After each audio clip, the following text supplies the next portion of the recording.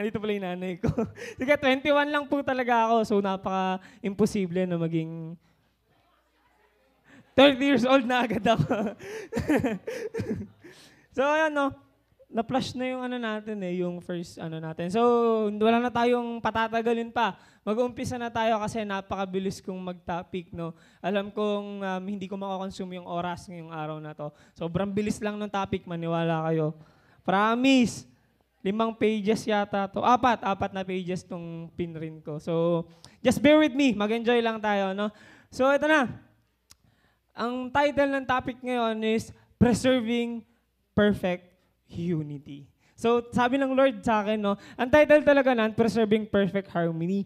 Then, ni-remind, parang nung nagme-meditate ako nung pinrepare ko na preaching, sabi sa akin ng Lord, parang hindi lang harmony yung perfect dapat. Yung perfect dapat is yung unity, which is yung church natin, pangalan niyo. Sabi ko, nga no, Lord, dapat hindi lang kami basta in harmony perfect. Dapat yung unity namin perfect din pala.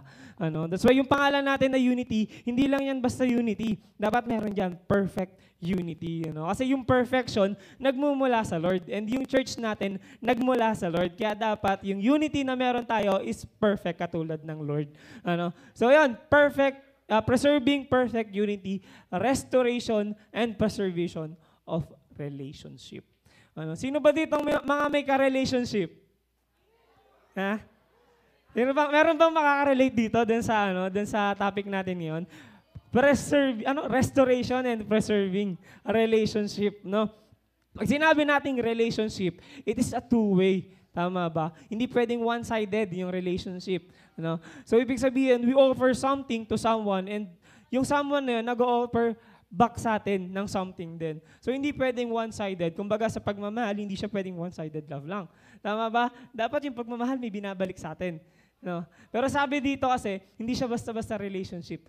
Perfect unity yung kailangan nating pag-usapan ngayon. So ngayon, hindi lang tayo basta may encourage, pero ihanda rin natin yung puso ng bawat isa na makorek.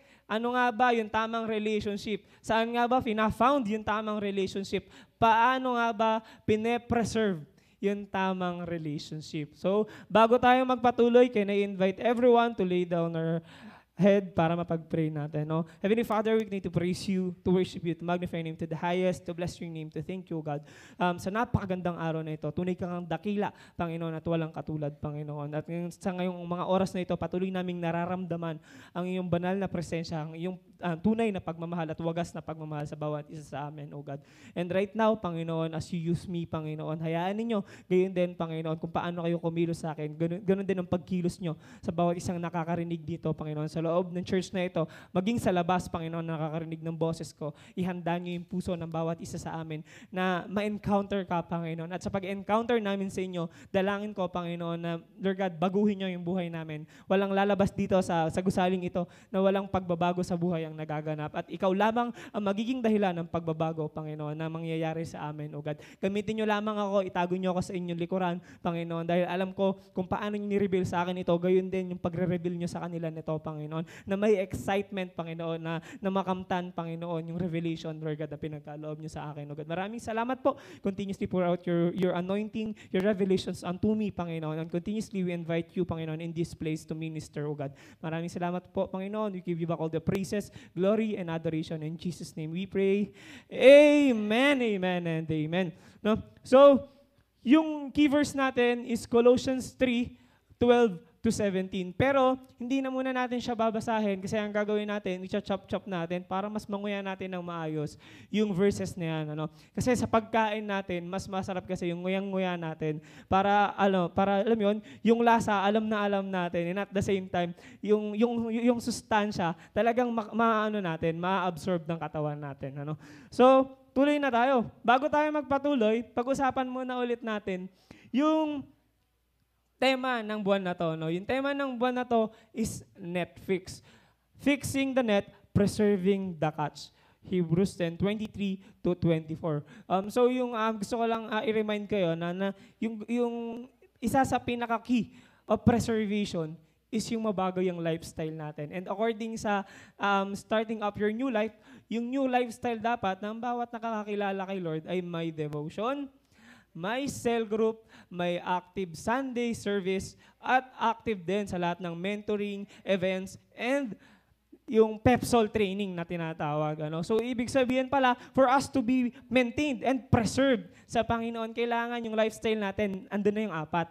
So, kapag di tayo nakapag-devotion, may kulang. Pag hindi tayo nakapag-cell group, may kulang. Kapag di tayo naka-attend ng Sunday service, may kulang. Dapat nararamdaman natin yung kakulangan pag hindi natin na-attendan yung apat na yon. Hindi yung, wala na yung apat na yon, feeling mo, ang saya-saya mo pa. Diba? Kailangan baguhin natin yung mindset natin, nababago yung buhay natin, nababago yung lifestyle dapat natin. So ipagpatuloy na natin. Sabi dito, gusto ko lang bigyan kayo ng ng clarity, no? Linawin natin. Ano nga ba yung pagkakaiba ng preserving sa maintaining? Sabi dito, preserving is different from maintaining. Preserving is the preparation of food for future use, as by canning, pickling, or freezing to prevent spoilage. So ayan, according yan kay Miriam. And sabi dito, maintaining is to keep in an existing state. Ito yung pagkakaiba nila.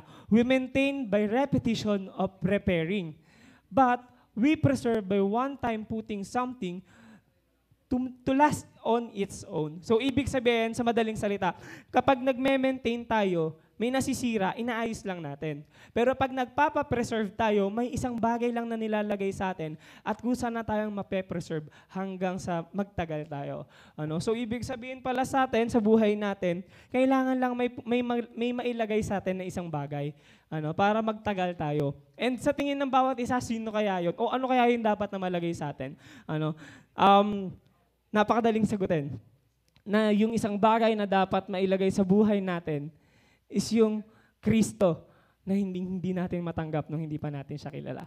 And kapag natanggap na natin siya, ito yung magiging susi para ma-preserve tayo sa piling niya, para ma-preserve tayo dun sa magandang plano niya sa atin, at para ma-preserve tayo hanggang sa dumating yung araw na maka-face-to-face na natin ang Panginoon. Ganon kabuti ang Panginoon na binigay niya yung buhay niya para ma-preserve tayo sa Kanya. So, continue na natin. May tanong ako dito bago tayo continue. Pagod ka na ba tulad nung stuffed toy na to?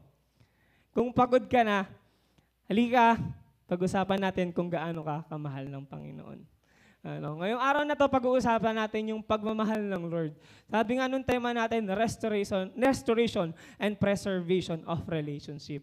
So ngayon, pag-uusapan natin, hindi naman natin talaga kayang ma-preserve. Hindi naman talaga natin kayang ma-restore yung relationship natin sa Kanya. It is all because of Him. It is all because of His love for us. Kaya tayo ngayon nandito. Kaya tayo ngayon, sobrang laking privilege na marinig natin yung salita niya. Na makakausap natin siya and even makapag-pray para sa Kanya. Alam mo yun, kumilos para sa pangalan niya, may angat siya. Napakalaking privilege nun. Kaya ngayon, halika. If tingin mo pagod ka na, if tingin mo pasuko ka na, if tingin mo parang,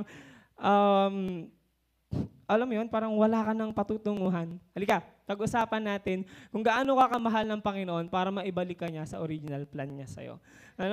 So, continue tayo. Ito na yung first verse natin na pag-uusapan natin. Colossians 3, verse 12.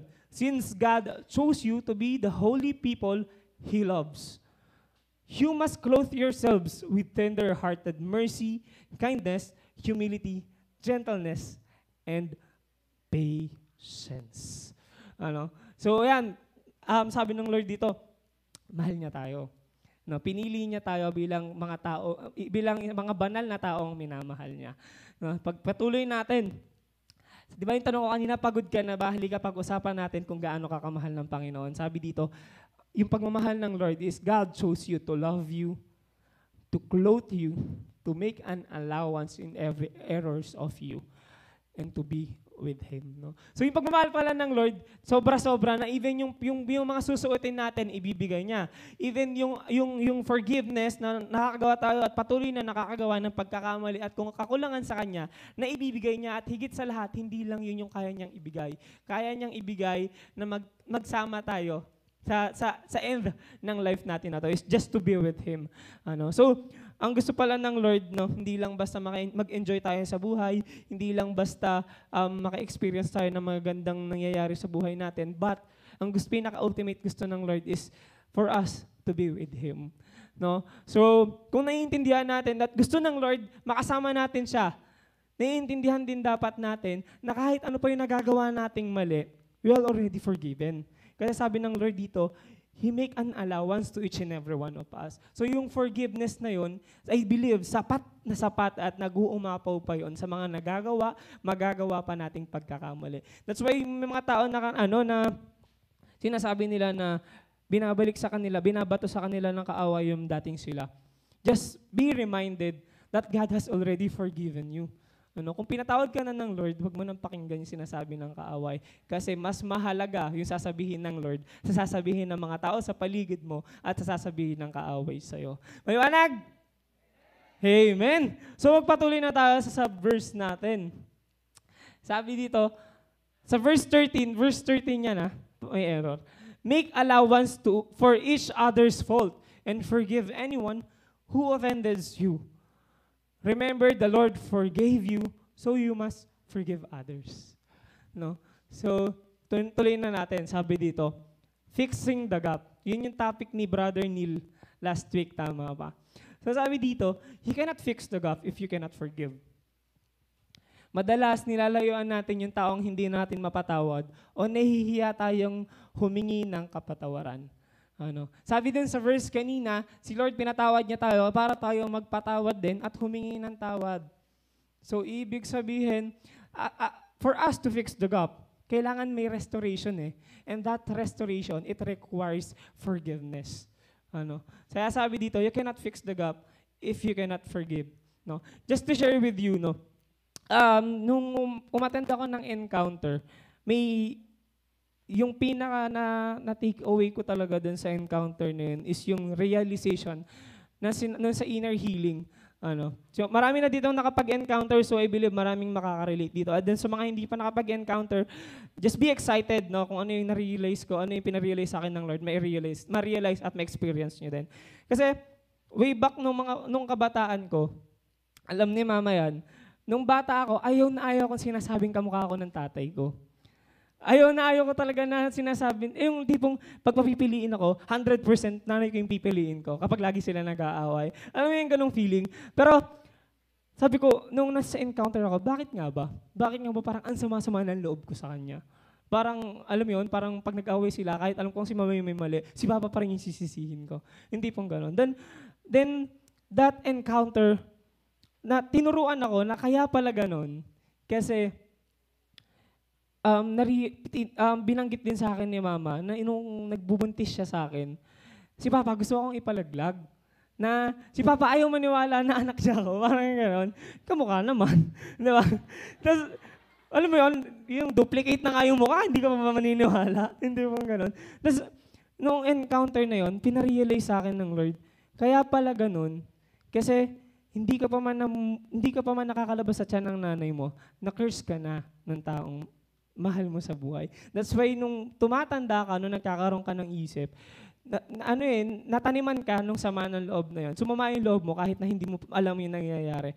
That's why yung forgiveness, hirap na hirap kang ibigay doon sa tao na yun. That's why sobrang layo ng feeling mo doon sa tao na yun. Na parang, yun nga, kahit alam ko pag si Papa yung nagiging kawawa, mas gusto ko pang si Papa yung awayin, yung tipong gano'n. No? Kasi nauna niya na pala akong saktan nung hindi pa ako talaga nagkakaroon ng kaisipan. So, ibig sabihin, yung forgiveness pala, hindi dapat yan binibigay dun sa yung natutunan ko dun, yung forgiveness pala, hindi lang yan dun sa mga bagay na alam mong nagawa sa yung mali. Yung forgiveness, sobrang libre ibigay nan sa mga tao sa paligid natin. Yung forgiveness na yon, lalo na sa pamilya natin, kayang-kaya nating ibigay yon. Kasi ang mahirap dito, yung mga tao sa loob ng tahanan natin, sila pa yung mga taong hindi natin ganun ka-close.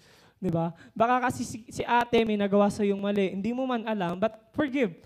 No? Kasi yung forgiveness is the key for restoration. Si ate, si kuya, si nanay, si tatay, baka may nagawa sa yung mali, pero hindi mo lang alam. Just learn to forgive.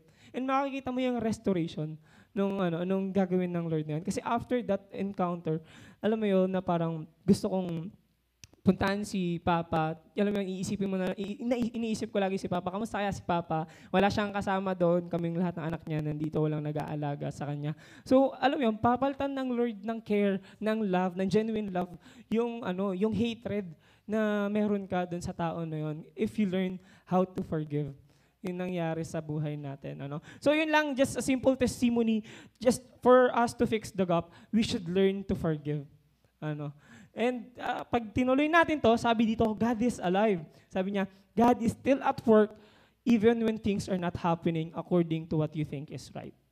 So, kasi isa sa dahilan dito, kaya maraming Kristiyano ang hindi nagtatagal sa Lord. Pag may hindi magandang nangyayari sa atin, bilis nating lumayo sa Lord.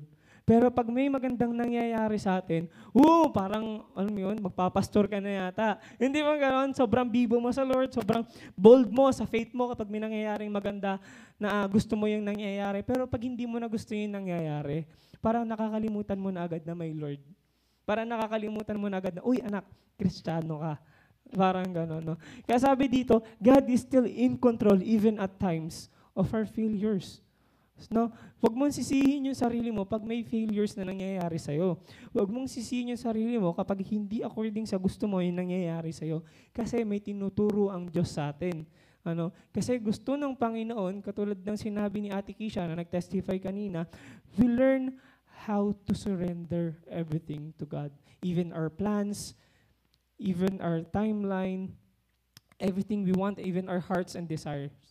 Kailangan matuto tayong i-surrender sa Panginoon. So that, kapag ka nangyari yung mga bagay na gusto ng Lord at hindi mo gusto, you learn how to adjust dun sa will ng Lord sa atin. Kaya sabi dito, God is not just God of our favorable, but God is also God of our unfavorable. So, lagi mong tandaan sa sarili natin yan, na ang Panginoon, God yan ng favorables natin. Hindi man maganda yung nangyayari, maganda man yung nangyayari, God's still working.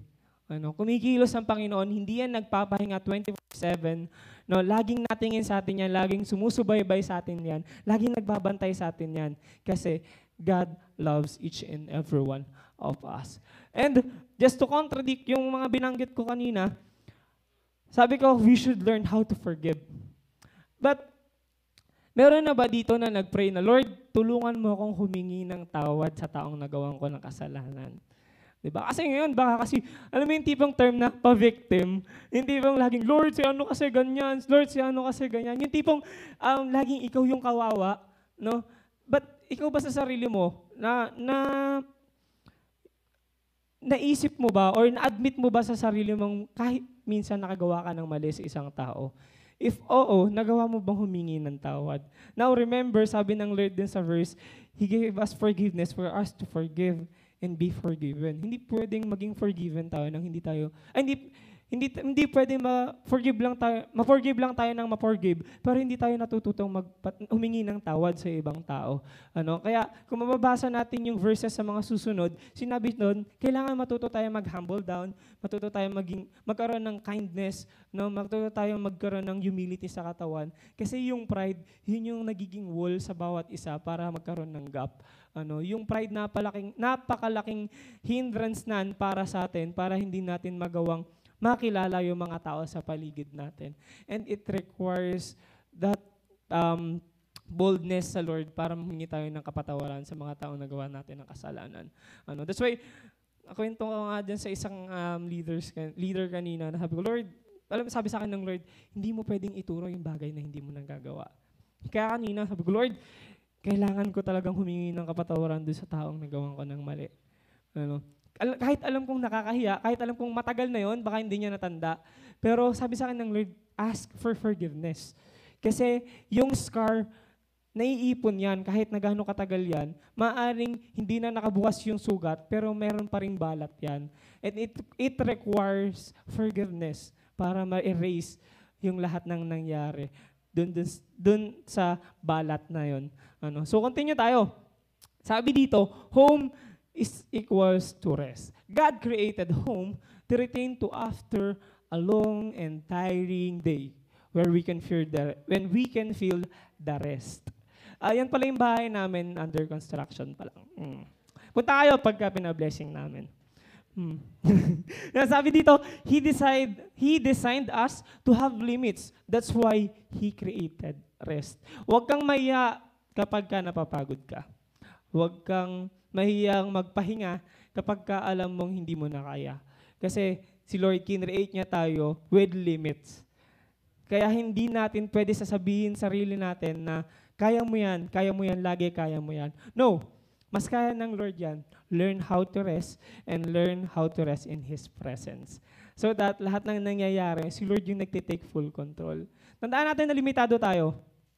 Hindi natin kaya lahat ng bagay. Kailangan natin humingi ng tulong.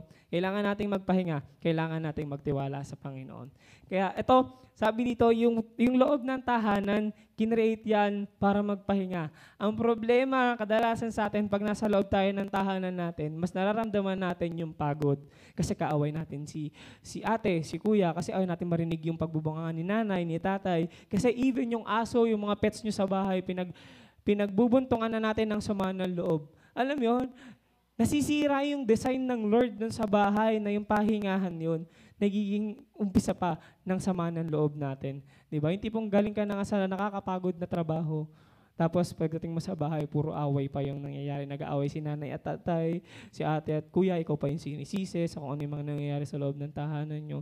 Tapos yung aso nyong ingay-ingay pa. Diba? So mas lalo kang nagagalit. Diba? Pero sabi ng Lord, learn to have rest dun sa loob ng tahanan natin. Kasi yung tahanan na yun, kinreate yan para makapagpahinga tayo. So, kailangan matuto rin tayong disiplinahin yung sarili natin na hindi tayo puro gala ng gala. Pagod ka na nga, gagala ka pa. Ano pang magagawa mo? Tama! So, ibig sabihin, sabi ng Lord, kailangan matuto tayong umuwi sa bahay at makita natin na yung tahanan ay pahingahan. No? Kailangan nating disiplinahin yung sarili natin. Tulungan niyo ko. So itutuloy na natin. Sabi dito, it is time for us to fix our relationship. To go back to our original design, the original design of our shelter, our home, of our family, of our relationship to others.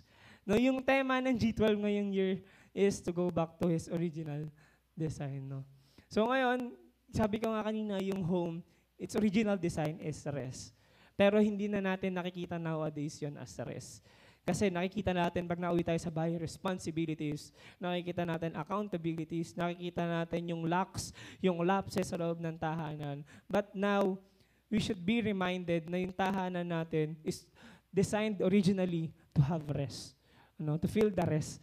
Sabi dito, preserving perfect unity means preserving perfect relationship to God, to your family, and to everyone around you. So ready na ba tayong matutunan kung paano nga ba ma-preserve yung relationship, paano nga ba ma-restore yung relationship natin sa Panginoon, sa pamilya natin, at sa lahat ng tao sa paligid natin? Amen. Tire-remind ko lang kayo, sabi dito, kailangan nandun yung full willingness natin na marinig yung salita ng Panginoon. Kasi ayaw ng Lord na natatapon yung salita niya. Dapat excited lagi tayo na makuha yung salita ng Lord. Kasi His word is His promise to us. Tutuloy ko na. May kwento muna ako dito, syempre. Meron lang akong gustong gamiting illustration dito. Yung, sabi ko nga, preservation, And sabi ni Maring Miriam, yung preservation daw, yung isang example niyan is yung pickling, freezing, yan. Isa yan yung drying or yung salting. So gusto natin gamitin illustration yung drying of fish kasi glory to God sa mga kaipatid natin na binigyan tayo ng wisdom galing sa Lord. Na yung fish kasi nagmumula, di ba ginamit natin yung fish dun sa tema natin as yung kinakatch natin. Tama? So kapag nagka-catch tayo ng fish, pine-preserve dapat natin. So ito, yung paraan para natin na-preserve dapat yung fishes na yun. Sabi dito, drying involves removal of water content from the fish body. Sunod, generally two terms are now being commonly used in drying of fish, sun drying and dehydration. These two methods are preserving fish are almost similar but with little differences. In sun drying, this process is carried out by exposing target fish directly under the sun. This is usually done in the open air using solar energy to evaporate the water content in the fish. Natural air carried away the evaporated water from fish body. So, ibig sabihin pala, once tayo yung mga fish na yon na nahuli, after nun, tinaktak muna tayo, dinrain muna tayo, inalis yung tubig alat, inalis yung mga buhangin, na hindi nasala nung net na pinagkuhaan sa atin. And after tayong malinis, so yun na yung process ng Lord nung na-encounter natin siya. Gusto ng Lord na ine-expose natin yung sarili natin directly sa sun. And that sun, according to Bible, it represents God. So gusto pala ng Lord for us to be preserved, kailangan ma-expose natin yung buong sarili natin sa Panginoon. And anong nangyayari kapag na-expose yung fish dun directly sa sun, nade-dehydrate or nawawala yung water, nag-evaporate gawa ng sun. So ibig sabihin, uubusin tayo ng Panginoon hanggang sa wala nang matira sa atin para siya na yung pumalit dun sa pinanggaling, dun sa naubos sa atin. So yun yung process pala ng Panginoon. Gusto niyang maubos muna tayo para ma-preserve tayo. It is always more of Him and less of us. So yun, tuloy na natin. How can we preserve perfect unity? Ito unity pa lang to eh. And I believe, as time goes by, ibibigay sa atin ng Lord yung perfect unity na yun. And every one of us will cooperate and contribute for that perfect unity. Number 1, have a compassionate heart or clothe yourselves with love. According sa verse 14, kung babasahin natin, and over all these virtues, put on love, which binds them all together in perfect unity. Sabi dito, having a compassionate heart is set aside the old life, then put holiness, being lovable, having the feeling of compassion, kindness, humility, gentleness, and patience. As you learn to love others, you also learn to forgive and be forgiven. Sabi nga natin kanina, kailangan suotin natin yung sarili natin ng pagmamahal. Kasi yung pagmamahal na nagmumula sa Lord, nagre-resulta yan sa pagpapatawad, sa patience, sa pagpapakumbaba, at sa lahat ng fruit ng Holy Spirit na ibibigay niya sa atin. So, ibig sabihin, that love represents God. We should always clothe ourselves of His presence. So that sa lahat ng nangyayari sa atin, alam natin paano yung kilos na gagawin natin. Alam natin kung paano kikilos, alam natin kung ano yung sasabihin natin. Sabi dito, as you learn to love others, you also learn to forgive and be forgiven. So meron ba ditong hindi pa kaya magpatawad? Hindi natin kaya magtaas ng kamay, nahihiya tayo, syempre. Pero sabi dito ng Lord, if hindi mo pa kaya magpatawad, hindi pa mangyayari yung restoration sa buhay natin. And if hindi mo pa kayang humingi ng tawad sa mga nakagawa sa atin, hindi pa mangyayari yung restoration sa buhay natin. You know what? Sabi ng Lord sa akin, and alam ko, promise din ng Lord sa lahat to, na kapag nakakilala tayo sa Kanya, yung restoration mangyayari. Kahit gaano ka-imposible. Katulad nga na sinabi ko sa cell group namin kahapon, ang pagkilos ng Lord, kumikilos siya sa mga imposibleng paraan kapag nagpe-pray natin. Kasi ang mga nangyayari sa atin na favorable sa atin, grace na yun eh. Inabubuhay pa rin tayo ngayon. Pero yung pagkilos ng Lord ng intentional, prutas yun, o resulta yun ng pagpe-pray natin na may kasamang faith. And sabi sa akin ng Lord, anak, ibibigay ko yung restoration sa'yo. And I am boldly, kaya kong sabihin ngayon, na si Lord, alam kong kumikilos sa pamilya ko to restore my family. Because yun yung original design ng Lord sa pamilya ko, sa pamilya natin, sa buong pamilya ng bawat isa sa atin. That's why kung meron ditong broken family, kung meron ditong kailangan ng restoration sa Lord, restoration sa ka-work nyo, restoration sa kapatid nyo, restoration sa pamilya nyo, o restoration sa kahit sino, promise ng Lord na i-restore tayo sa bawat isa. Nasa sa atin na yan kung kailan tayo susunod sa Kanya para mangyari yung restoration na yun. Sabi dito, huwag mong ipagdamot sa iba yung bagay na nakuha mo ng libre. Ano ba yun? Yung pagmamahal ng Lord. Yung forgiveness na nakuha mo kasi napakamakasalanan mo dati. Yung allowance ng patience na meron ka. Yung humility na binigay ng Lord sa atin. Lahat yung binigay sa atin ng Lord. Kaya huwag mong ipagdamot sa iba. Hindi yung tipong may nagawa lang sa yung mali yung isang tao, inirapan mo na agad, sinigawan mo na agad, hindi mo na agad pinansin. Masyadong, alam mo yun, yung tipong ang bilis mo magtanim ng sama ng loob. Pero si Lord, hindi ka naman pinagtaniman ng sama ng loob kahit minsan nan. Kaya ang gusto ng Lord, yung lahat ng nakuha natin ng libre, bigay natin sa iba ng libre. Walang kapalit, unconditional. Alright, nagkakaintindihan tayo? So, next point tayo. Sabi dito sa verse 15 to 16a, and let the peace that comes from Christ rule in your hearts. For as members of one body, you all called to live in peace. And always be thankful. Let the message about Christ in all its riches fill your lives. Teach and counsel each other with all the wisdom He gives. Alright. Naintindihan natin yung gustong sabihin ng Lord dito. Balik natin sa number 2, sabi dito, let the word of Christ manifest in you. Masasabi ba natin na nagmamanifest na yung word sa atin ng Lord? Amen. Ba't parang mahina? Sabi ng Lord, kung nakilala mo na siya, dapat nagmamanifest na sa Kanya yung salita niya. Lahat tayo, kilala natin ng Lord, tama? Dapat lahat tayo, nagmamanifest na sa atin yung salita ng Panginoon. Sabi dito, be appreciative and observant. Having a thankful heart, submit and be submissive, united with one another, ready to accept correction based on what the Word of God and its commands. Pag-usapan muna natin to. Sabi dito, having a thankful heart. Kailangan kasi, kung magmamanifest na sa atin yung salita ng Panginoon, marunong tayong maging observant. Marunong tayong maging mag-observe. Marunong tayong mag-appreciate. And through that, mabubuo sa atin at mamumod sa atin yung heart na marunong magpasalamat.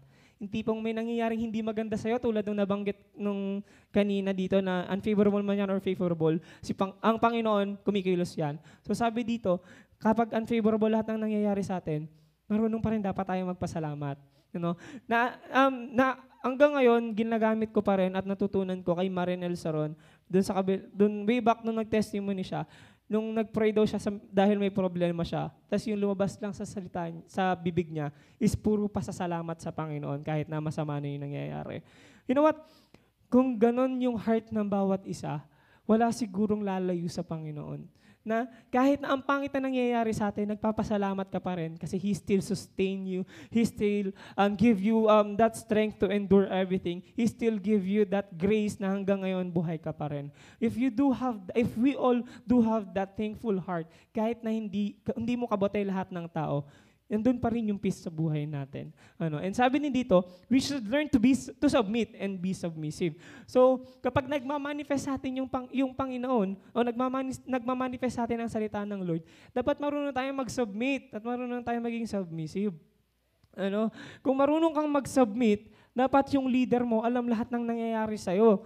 Dapat yung nanay at tatay mo, na-update mo sa kung anong nangyayari sa'yo. So dapat yung mga taong may authority sa atin, alam kung ano yung mga ginagawa natin. Hindi yung kikilos tayo on our own, tapos malalaman na lang nung leader natin, nung magulang natin, kapag lumabas na yung pangit na resulta dun sa sarili nating pagkilos.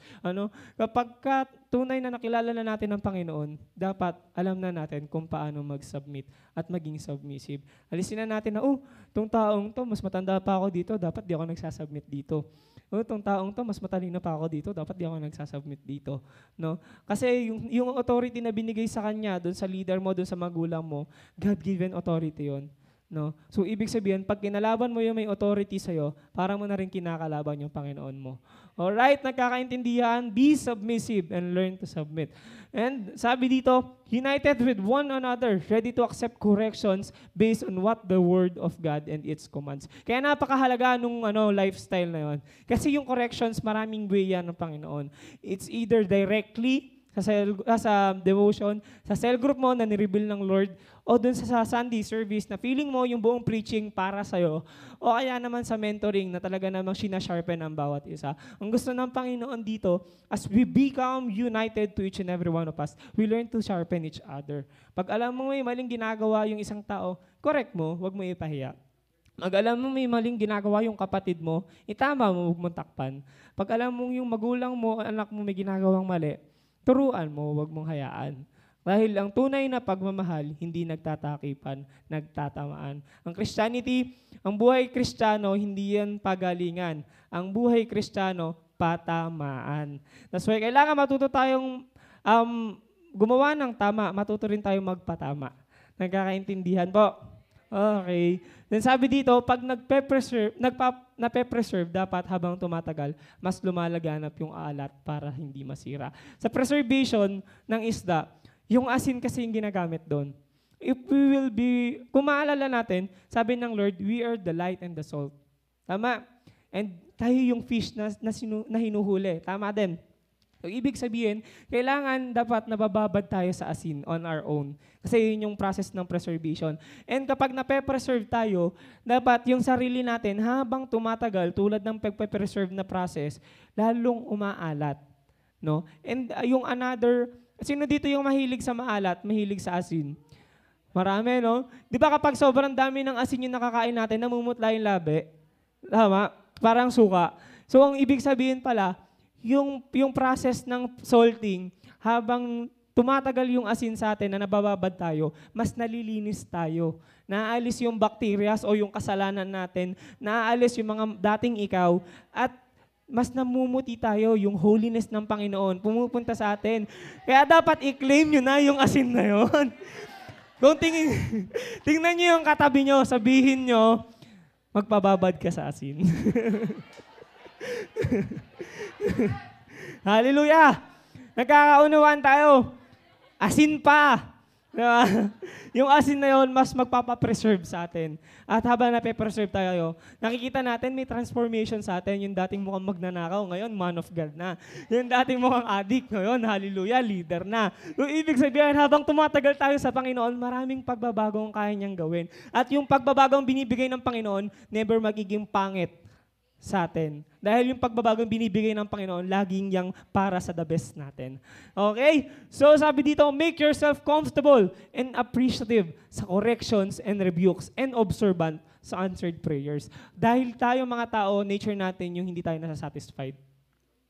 Pero if you become observant, if naintindihan mo ngayon na mamumuhay ka pa, may buhay ka pa dahil may mga kaedad ka na patay na ngayon, dahil may mga ibang tao na hindi na umabot sa gantong edad, na pagkagising mo sa umaga, nahinga ka pa rin, magpapasalamat ka sa Panginoon. You will learn how to be appreciative. No? Kasi hindi lahat ng tao meron pang another day para humingi ng tawad sa Panginoon, para maitama lahat ng pagkakamali, para ma-restore lahat ng mga nangyayari sa atin. That's why kapag meron pa kayong hindi pa nare-restore na relationship, wag na kayong mag-antayan. Kasi hindi natin alam kung hanggang kailan yung bibigay sa ating chance ng Panginoon. If there's still chance, just do it. Don't wait for anything. Ikaw yung inaantay ng Panginoon. Nagkakaintindihan tayo. And sabi dito, make yourself comfortable and appreciative sa corrections and rebukes. No? Sabi nga natin, patamaan tayo, hindi tayo pagalingan. Kaya pag may nagko-correct at nagre-rebuke sa atin, magpasalamat ka kasi may nagmamahal sa'yo na gusto kang itama. Okay. So next and last point natin, sa verse na to, sing psalms and hymns and spiritual songs to God with thankful hearts. And whatever you do or say, do it as representative of the Lord Jesus, giving thanks through Him to God the Father, according sa Colossians 3:16b to 17. Sabi dito, be a representative of restoration. Sabi nga natin, how to have perfect unity. Ano yung number 1? 1 point?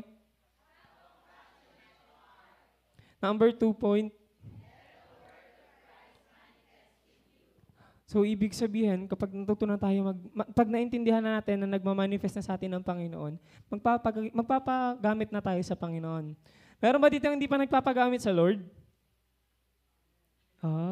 Meron ba dito nagpapagamit na sa Lord? Yeah. Hallelujah! Hallelujah! Sabi dito, be a representative of restoration. So, ibig sabihin, kapag sinabi mo nagpapagamit ka na sa Lord at narinig ng Lord lahat ng amen nyo, dapat Ikaw na yung source ng restoration, hindi ng division. Ikaw na yung source ng blessing at hindi ng curses. Ikaw na rin dapat yung source ng word ng Lord at hindi ng chismis ng mga tao sa paligid natin. Amen? So, ibig sabihin, natututo dapat tayong magsalita ng tama at kumilos ng tama dahil nagpapagamit na tayo sa Panginoon. Sabi dito, focus on returning the highest glory to God.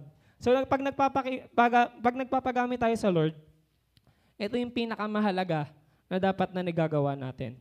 To bring back all the glory to God. If maaalala natin, merong isang angel, no, na naging dahilan ng mga kasalanan na nangyayari ngayon sa atin, na naging root ng pagkakamali, naging root ng kasamaan sa mundong kinagalawan natin ngayon, na si Lucifer. Dahil gusto niyang makuha yung glory ng Panginoon, nalaglag siya, no? And naging Satan siya. So, ibig sabihin pala, yung glory na yon napakahalagang maibalik sa Lord kasi if hindi natin magagawang ibalik sa Lord yung glory na yon, magiging katulad tayo ni Satan na malalaglag sa kung nasaan tayo. Kasi hindi tayo marunong matuto na masatisfied. Hindi tayo matuto na maibalik sa Lord kung ano yung dapat sa Kanya. So sabi dito, the center of everything is for the glory of God. Always, sinasabi ko sa cell group namin, if may gusto kang gawin, ask God. Ask for approval. Ask for His promise. Dahil kung approval lang i-ask mo, papayagan ka ng Panginoon because everything is permissible, but not everything is beneficial. May free will kasi tayo. Hahayaan ng Panginoon kumilos ka para may matutunan ka. Pero ang sunod na tanong doon, sa pagkilos mo ba, hahayaan mo bang yung plano ng Lord yung mangyari sa'yo? Kaya lagi kong sinasabi sa kanila, yes, may approval ka. Kailangan may promise yung Panginoon sa'yo. Kasi we are born to be victorious. Nagiging losers, nagiging failures tayo kasi yung pagkilos natin hindi according do sa promise niya sa atin. Diba? So ayun, kaya sabi ko dito, in everything we do, so yun nga, sabi nga nung cell group namin kahapon, no, yung na-receive niya lang sa Lord that He should do everything for God. He should do everything for God's glory. So tayo din, let everything we do, si Lord yung nag-glorify. Let everything we do, si Lord yung naiangat, si Lord yung nakikita kasi we are His representatives.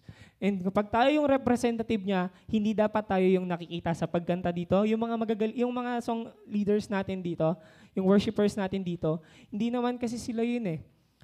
Yung Panginoon yung kumikilos sa buhay nila. Kahit gaano kagaling yung mga yan, if you ask them, sasabihin lang nila, all glory to God. Kasi hindi nila nagawang kumanta, hindi nila nagawang sumayaw, hindi nila nagawang mag-serve, hindi namin nagawang mag-preach dito nang sa amin lang. Because it is all because of His glory. Nagpapasalamat kami, may mga taong nag-reach out sa'yo, may mga taong nag-encourage sa'yo, may mga taong talagang intentional na pinuntahan ka sa bahay mo. Huwag ka sa kanila magpasalamat. Sa Panginoon ka magpasalamat because it is all because of God. No? It is all for His glory. In everything we do, let's do it as Jesus' representative. Jesus came to redeem, renew, and restore. Ayun yung restore na word. So, ibig sabihin, pag pumasok ang Panginoon sa buhay ng bawat isa sa atin, kasama sa pagpasok niya yung restoration. No? And sabi dito, we are His representatives. If we are His representatives, sabi sa Bible, the enemy comes to kill, steal, and destroy. If we still have that three things in our lives, there's still enemy na kailangang maalis sa atin. Kung meron pa sa financial nyo na feeling mo, ninanakawan ka ng gawa ng kaaway, kaya naghihirap kayo ngayon. If feeling mo destroyed yung family mo, if feeling mo destroyed, wala kang healing sa pamilya nyo, just be reminded that si Lord pumunta dito to redeem, renew, and restore. Kaya kailangan wala na yung mga yan. Wala na yung paghihirap, wala na yung kasakitan, wala na yung broken family, wala na yung awayan dahil yung Panginoon natin pumasok na sa buhay natin. No? Let Him control everything para maramdaman natin yan. And lastly, sabi dito, we should be a source of restoration and not root of division. Maraming Kristiyano na kahit Kristiyano na nagiging dahilan pa rin ng away. Tayo sa loob ng pamilya natin, tayo yung mga taong gagamitin ng Lord para sa pamilya natin. Kaya dapat tayo yung nagiging source ng restoration, hindi ng division. Ikaw pa yung nangunguna sa pagsagot, ikaw pa yung nangunguna sa pagbalakbol, ikaw pa yung nangunguna sa paggawa ng hindi tama sa loob ng pamilya mo.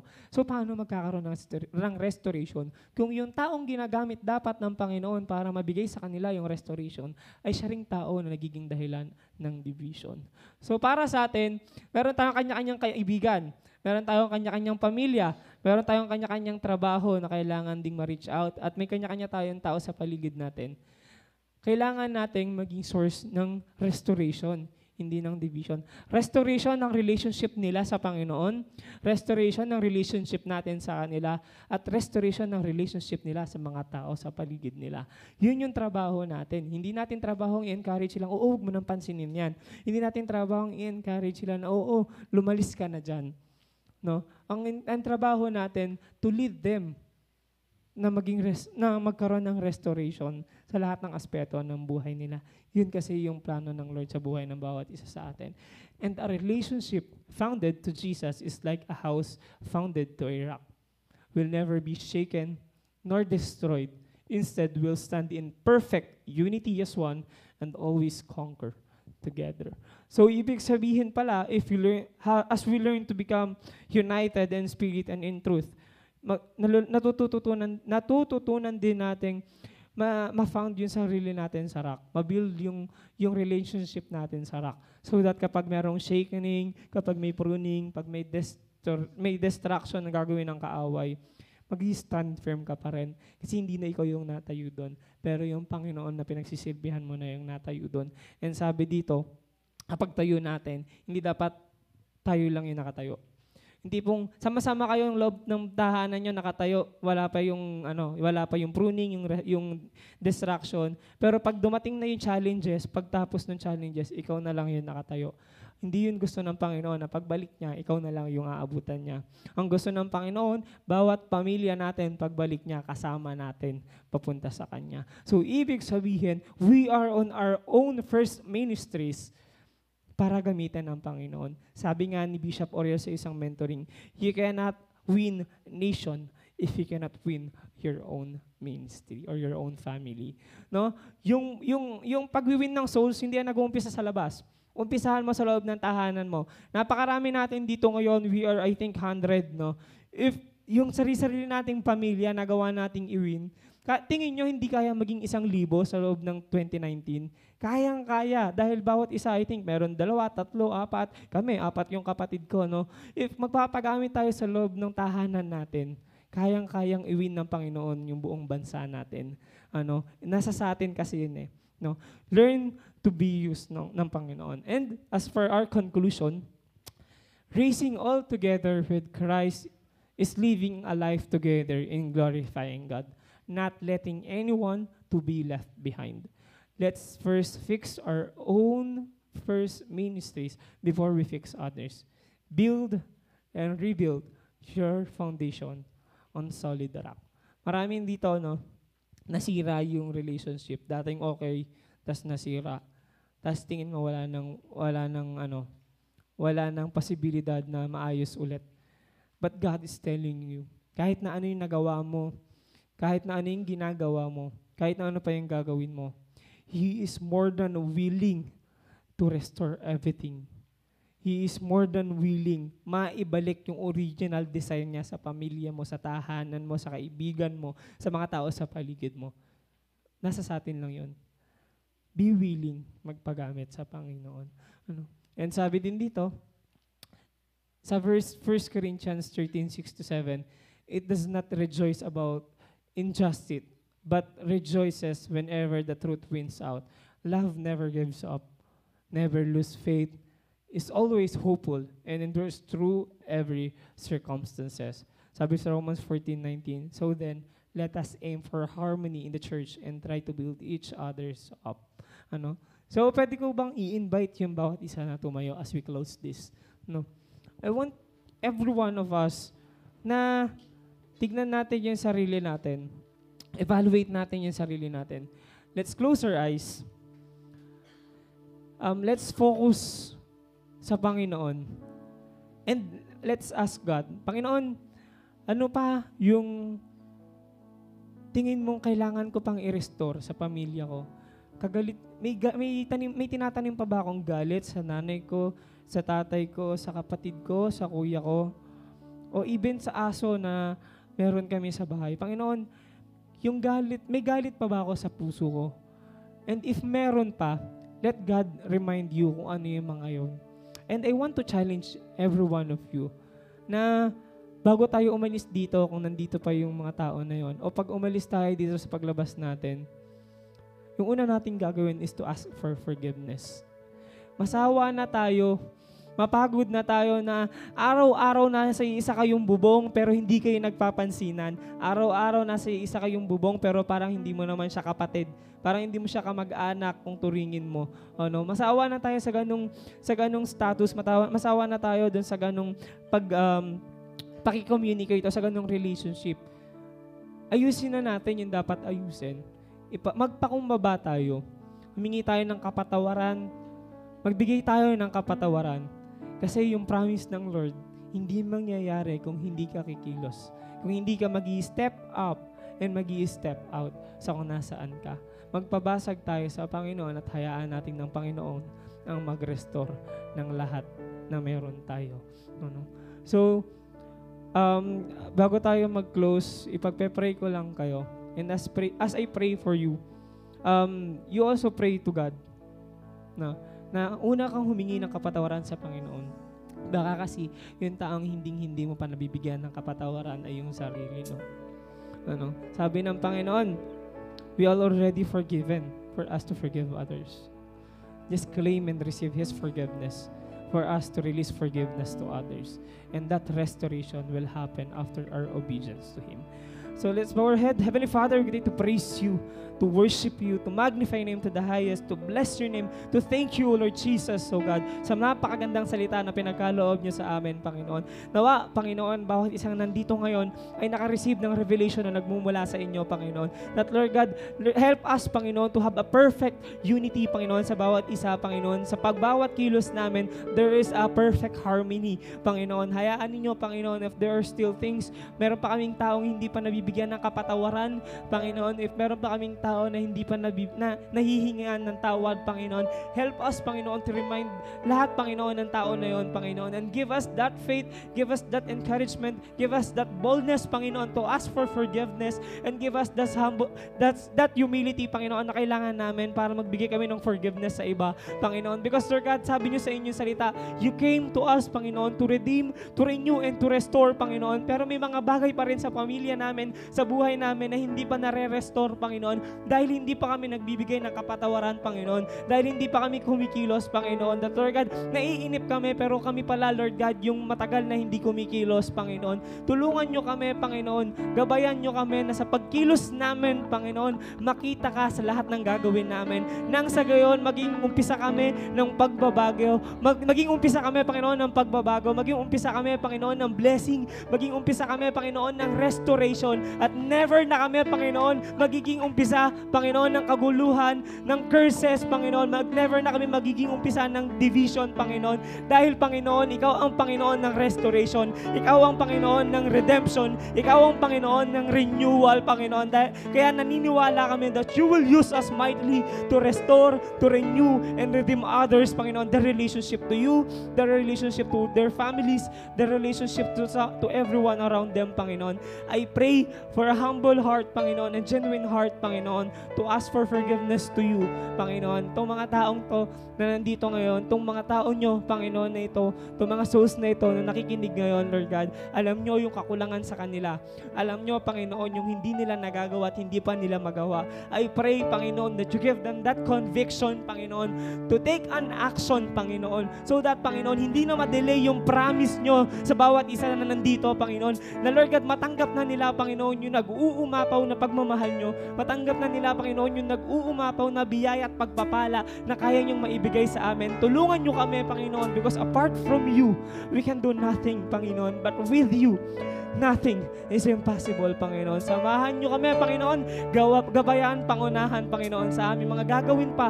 Panginoon, ikaw lang ang makita, madakila, maiangat, Panginoon, sa buhay ng bawat isa sa amin. Maraming salamat po. At sa mga taong nangangailangan ng healing ngayon, sabi niyo kanina, Panginoon, you are the God, Panginoon, of redemption. You will redeem, Panginoon, our life, Panginoon. You will redeem us, Panginoon, from the sickness, from the works of the enemies. You will redeem us from any schemes of the enemies, O God. Kung meron dito, Panginoon, na naghihirap, na hindi alam kung paano mangyayari sa kanila, give them, Panginoon, a hope and a concrete confidence in you, Panginoon, that, Lord God, you are their provider, Panginoon. As they obey in you, you will provide everything, Panginoon. Hindi mo hahayaan na sa pagkilos ng bawat isa sa amin, wala kaming protection, Panginoon. Dahil sabi niyo sa inyong salita, as we obey in you, Panginoon, you will protect us, Panginoon. As we fix our eyes on you, Panginoon, you will protect us from any works of the enemies and schemes of the enemies. Maraming salamat, Panginoon, for you are truly faithful enough, Panginoon, sa buhay ng bawat isa sa amin, Panginoon. Muli namin binabalik sa inyo lahat ng worries namin, lahat ng failures namin, lahat ng doubts namin, lahat ng nakokompromise sa amin, lahat ng kasalanan namin, ibinubulgar na namin sa inyo, Panginoon. Bigyan nyo kami ng kapatawaran, bigyan nyo kami ng restoration, bigyan nyo kami ng pagmamahal, Panginoon, na magbibigay sa amin ng preservation sa inyong presensya. Maraming salamat po. We lay back everything, Panginoon. We give you back all the praises, glory, and adoration. In Jesus' mighty name we pray. Amen, amen, and amen.